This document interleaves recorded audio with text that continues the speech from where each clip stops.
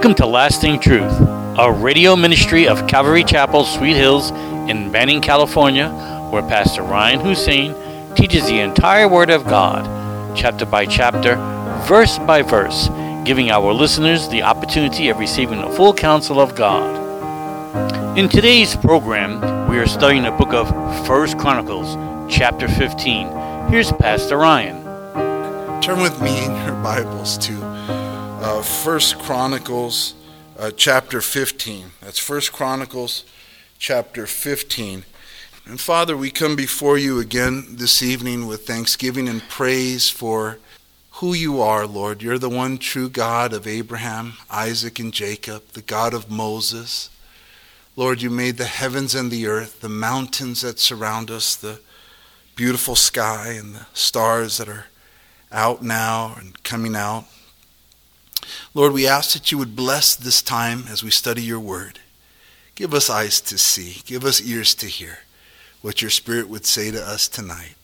In Jesus' name we pray, and together we say, amen. So here in 1 Chronicles 15, as you know, the Lord has been establishing the kingdom for King David.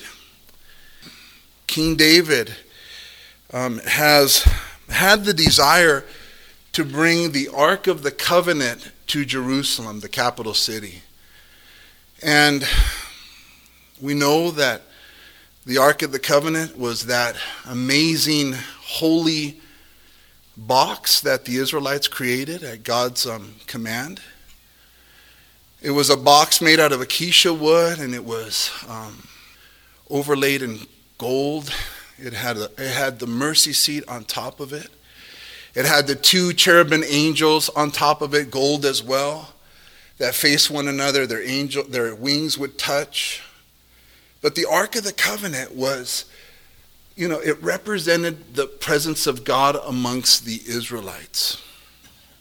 And isn't that just a beautiful, way God led them through the wilderness to the promised land with this Ark of the Covenant, so that they would know that God's real presence was with them.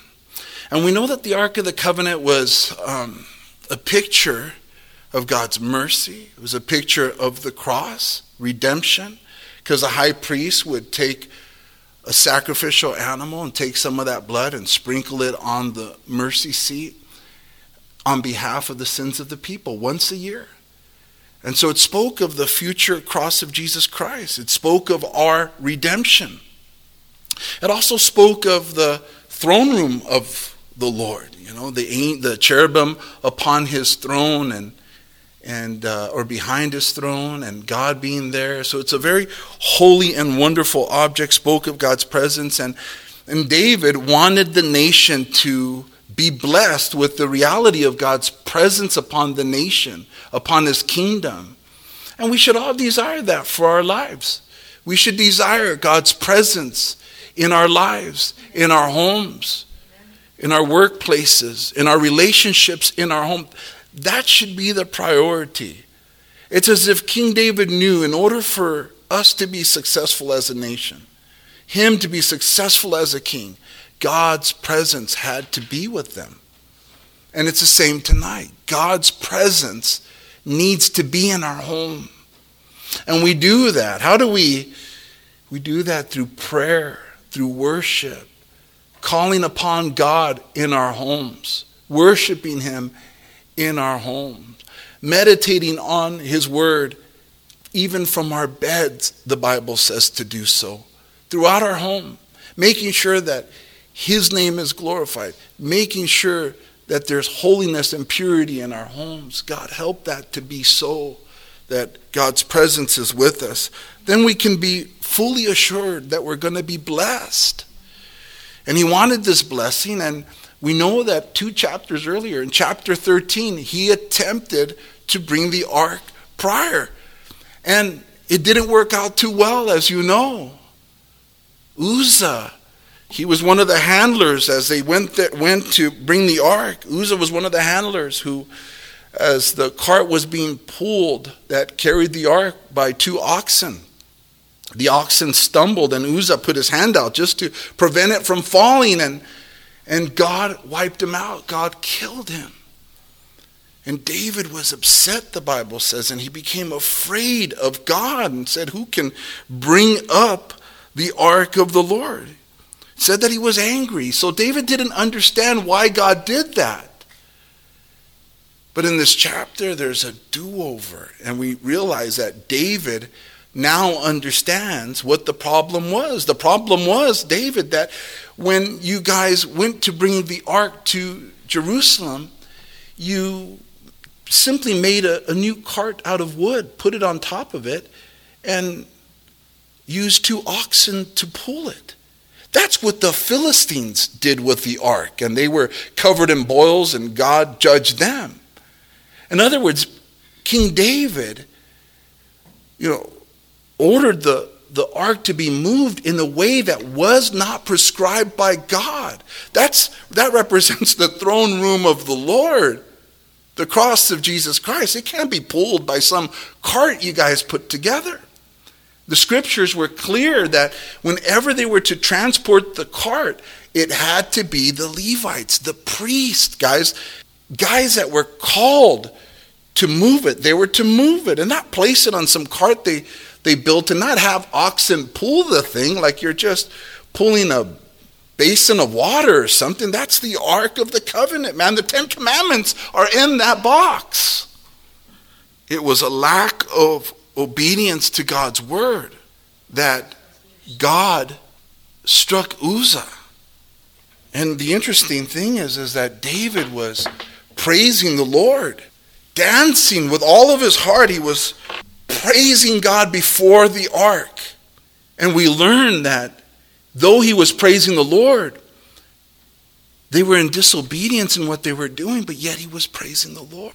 And we understand that it is better to obey the Lord than to give him the sacrifices of praise. Can I get an amen to that? It is better to obey his word than to even praise and sing songs and dance to the Lord. And I wonder, it's this thing about God being such a God of order and him being a king and the authority of God being so important. I think as we get closer to going to heaven, because we're living in the last days, Jesus can come back for his church at any moment. We should really be conscious of the reality that we are going to be before our king. And it's like if there's anything we're going to learn in heaven right away is, oh my goodness, there is order in this kingdom and Jesus is the king. And what he says in his word is so important that we need to follow it. And I believe that in these days, we need to be careful because there are many people, even within the church, who feel they are being obedient to the Lord, but they really aren't being obedient to the Lord. And as a pastor, part of the calling is to help, obviously, people on their spiritual journey. And there's a couple fundamental Christian things, characteristics that all Christians should be doing as some proof that they are walking right with the Lord, right? They're going to have a love for God, number one. They're going to have a love for others. They're going to be in fellowship. They're going to study his word. They're going to be those who pray. Those are basic fun. And so whenever we deal with helping people, we kind of look for these signs, these characteristics that they're obedient. But there are many today that are, I believe, deceiving themselves and thinking they're obedient, but they're not. Christians and even pastors, I believe, who have not returned to their churches. Do you know that there are many churches that still have not opened up? Many pastors who have not opened up their churches? And some pastors are connected to denominations, kind of church bureaucracies, where the church, they have a hierarchy that really controls the pastor, and thus they have to do what the hierarchy says. If the hierarchy says don't open the churches, then the pastors are stuck to not open their churches. And I heard stories yesterday at Kay's Memorial, where a pastor who was not allowed by his denomination to open his church, but was grateful that his congregants were going to a Calvary Chapel who had opened their church. Because even he knew it was wrong, but he could not open it. So, he's not in the bad, obviously, but there's those who could make the decision and they haven't gotten back to church. And Christians also.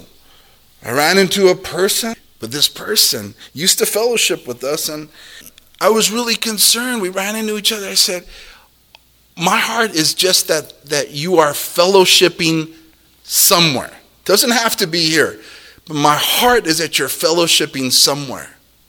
And right away they said, yes, I am, Pastor. And I said, good, that's awesome.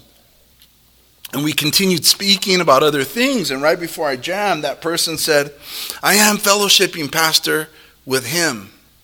As they felt bad because they told me they were fellowshipping. And they felt they had to clarify before I walked away by saying, Pastor, I am fellowshipping with him. And that's what counts, right? Listen. Fellowshipping with him is just part of it. But he calls us to fellowship with one another. The Bible says that we are members of the body of Christ. We are members of one another. And that as the body of Christ, as we interact within the church, when everyone does their share, when every joint supplies their share, it causes growth to the body. How can we not be a part of the bride of Christ? How can we stay apart from one another?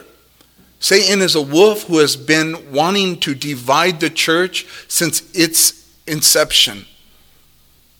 Hebrews 10:23-24, the most quoted verse in these times, I think. And let us consider one another in order to stir up love and good works, not forsaking the assembling of ourselves together, as is the manner of some, but exhorting one another, and so much more as you see the day approaching. Colossians 3:16, it says, let the word of Christ dwell in you richly in all wisdom, teaching and admonishing one another in psalms and hymns and spiritual songs.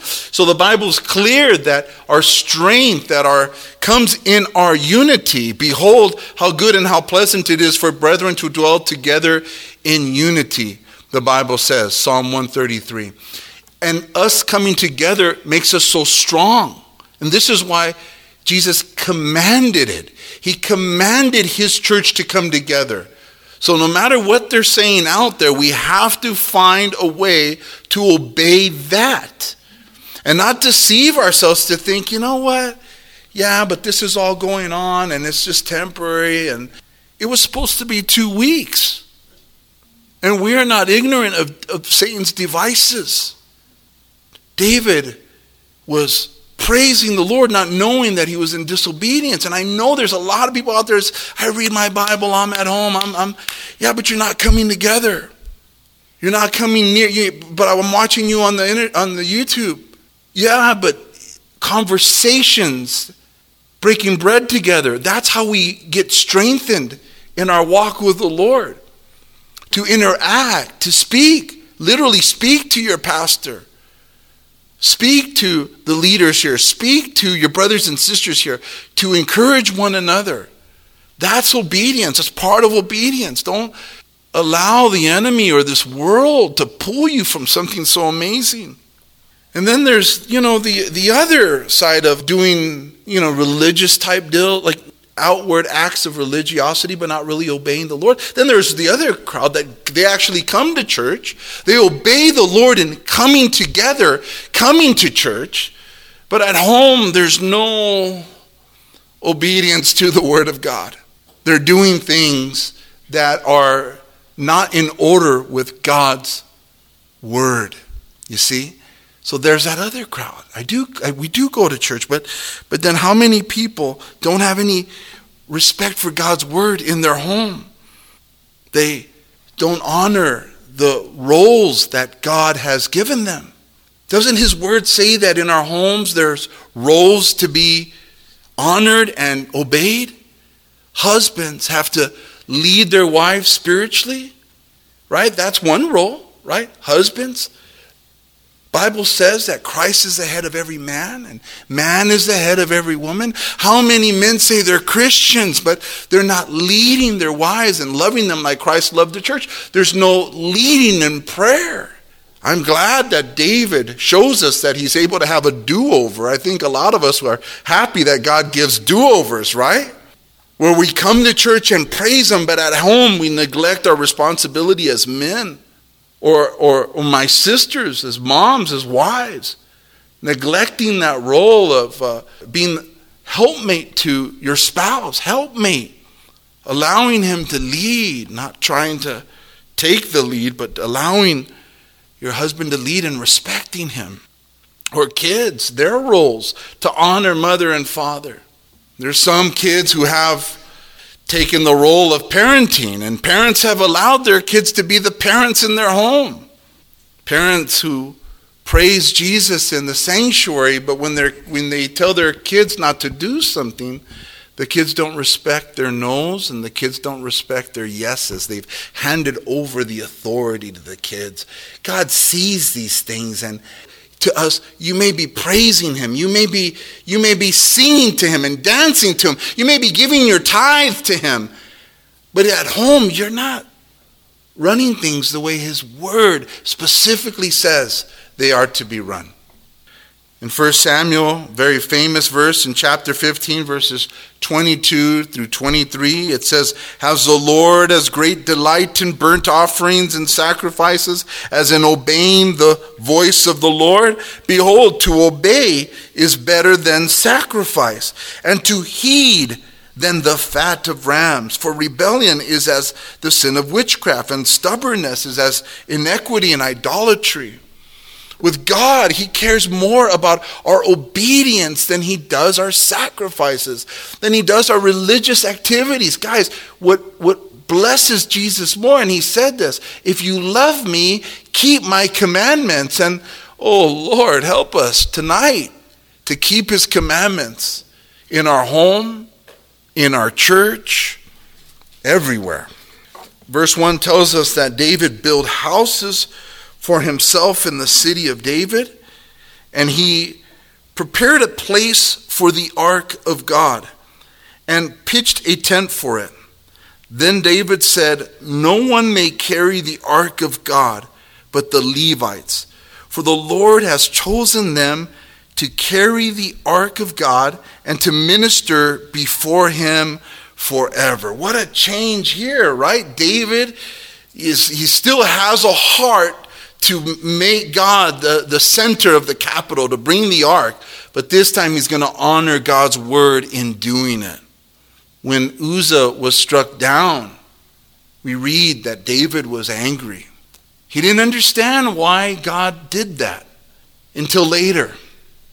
And oftentimes when God does chastening or God does some removing in a particular way in our life, it's not easy. It's hard. We don't understand why God is removing this or taking that away or something that we really, really loved away. But yet we can still, as God gives us many, many chances, we as believers, shouldn't we also be long-suffering with God and to trust him even when we don't understand why he's doing certain things, why certain things are being allowed to be taken away out of our lives? To trust him. And David did just that. He didn't get bitter and say, "That's it, I'll never try to bring the ark again." There's redemption and it's beautiful here. And so we too can trust in God and wait on him. As the psalmist says to his soul, wait on God, be still, wait on him, trust in him. Still hope in the Lord. He's got a good plan for you. If something has been taken from you, something has been hurtfully taken from you, just trust the Lord still. Don't give up. You will see the beauty in it afterwards. But here he says, hey, no one may carry the ark but the Levites. And so we see here that God said it was only the Levites that were to carry the ark. Well, why them? Why the Levites of all people? Some might say, oh, well, why is God exclusive? Why is this job exclusive just for them? The answer to that is because God said so. He knows better than all of us. We know this, that he chooses everyone because of his grace, right? So even the Levites, they were chosen to do this very holy and privileged job of carrying the ark by God's grace. Undeserved, unmerited favor. God chose them, but he chose them for his reasons, and whoever God chooses a certain particular calling, his grace will be sufficient for them to do that job. He will equip them to get it done. But we have to understand that God does have exclusive callings for particular people. Amen? And those that he calls, he prepares for the job. All of us in this room, everyone who has given their heart to Jesus Christ, we're part of the body of Christ. And when Jesus ascended into heaven, he distributed gifts to all of us, spiritual gifts. And all of us have spiritual gifts, but a lot of us aren't using them. They're not activated. We're not engaging the Lord in those areas when we need to really cry out to the Lord in these last days. And maybe tonight, Lord, stir up the gifts that are in me. You've saved me. You've given me a gift or various gifts. Lord, stir them up so that they're being used, they're being operated. And I think the best way to figure out what those gifts are is volunteering as soon as possible. And as you start moving, the gifts begin to be more and more evident, not only to ourselves, but to those around us. Wow, you're really good at cleaning windows or whatever. But that's what happens. You begin to recognize what you're good at spiritually. We have to step out in faith, step out of the boat and walk on water like Peter. That's when the Holy Spirit moves. I believe the Holy Spirit empowers us when we step out and are willing to volunteer and get involved in things. And eventually, I didn't get saved and roll out of bed and up onto the pulpit. Say, wow. I was all over the place as he was preparing me. And the Levites, they were, special in this. The calling was special. It was exclusive. It was unique. They weren't special, but God's special, and it was grace. It's the same with the calling of being a pastor. He's the special one. I'm a sheepdog. Sheepdogs, they take care of the sheep. But in Ephesians 4:11, 12, the verses. It says, and he himself gave some to be apostles, some prophets, some evangelists, and some pastors and teachers for the equipping of the saints for the work of the ministry, for the edifying of the body in Christ Jesus. So he himself gave some. Exclusive. There's some gifts that, and we should. The Bible says desire the best gifts. There's nothing wrong with desiring, but we must desire the gifts in the light of obedience to God's will. Lord, I think this is pretty cool, but what do you say? I'll yield to your will.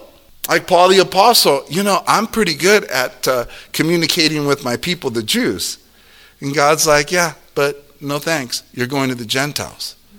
And what did he say? Yes, sir.